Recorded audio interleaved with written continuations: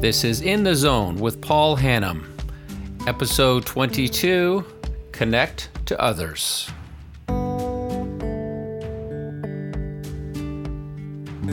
If you want to boost your mental health and spend more time with other people, with family, friends and colleagues, connecting to others is the number one contributor to a long and happy life. And extensive research on happiness and well-being consistently comes to the same conclusion. One of the most famous studies ever conducted was an 80-year study of several hundred Harvard graduates across their whole lifetime. And it found that friends, more than money, health, success, or any other factor, contributed to their happiness. We are social animals. We're happier when we feel connected and we work with people with whom we like. And in so many ways, the quality of your life depends on the quality of your relationships. We also have a very strong need to belong. We want to belong to a family, a group of friends, and be part of a community. And at work, we want to be part of a team and feel part of something bigger than ourselves.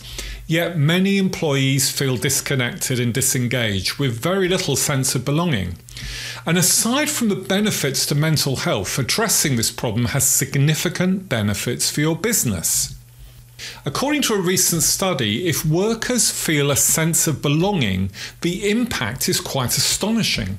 High belonging was linked to a 56% increase in job performance, a 50% drop in turnover, and a 75% reduction in sick days.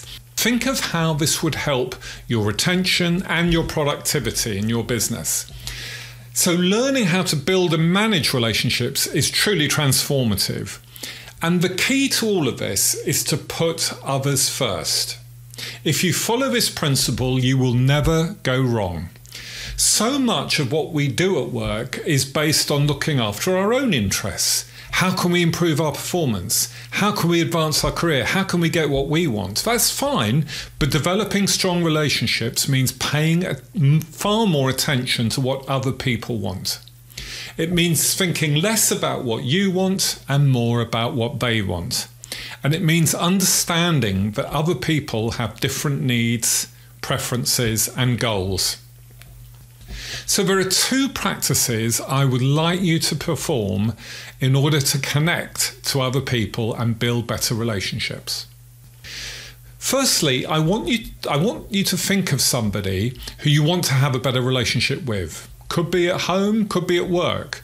But your task is not to influence them or persuade them to do something or manage them. No, your task is very simple. It's to understand them better and to build empathy with them. There is no specific goal here other than connecting with them and getting to know them better. And here are 3 steps to achieve this. Firstly, focus on the other person. Stop thinking about yourself and think instead about understanding and appreciating this person. Make them the full centre of your attention and notice how they then start to engage with you far more. Second, listen more attentively. Listen carefully and spend less time talking. Notice the other person's tone, body language and other cues to help you understand better what they are thinking and feeling. And remember to give plenty of eye contact. Thirdly, above all, be authentic. This is essential to building trust, rapport and healthy relationships. Be more honest, be more open and even show some vulnerability. People want to relate to the real you, not the you that hides behind your title or your position or your power. And the second practice is to ask for help. And we find this so difficult. We're so keen on being self-reliant, on fixing problems on our own, and we feel embarrassed to reach out to people, and this is crazy. There's this myth of the tough, self-made individual who never needs any support. And you need to dispel this myth as soon as you can, because you will be more effective, more happy, and more successful when you seek out help from others. And people want to help you. Everybody likes to give advice. Everybody likes to feel that they're contributing to somebody else's well-being. And as someone who has coached thousands of people over my career, I can tell you that caring for and supporting another person is one of the best feelings in the world. So let me finish with the words of one of my favourite authors, Brené Brown, who defines connection and belonging beautifully. Connection is the energy that is created between people when they feel seen, heard and valued, when they can give and receive without judgment. And belonging is the innate human desire to be part of something larger than us. These are powerful words, and from today, make sure that you connect far more with other people and you will never look back.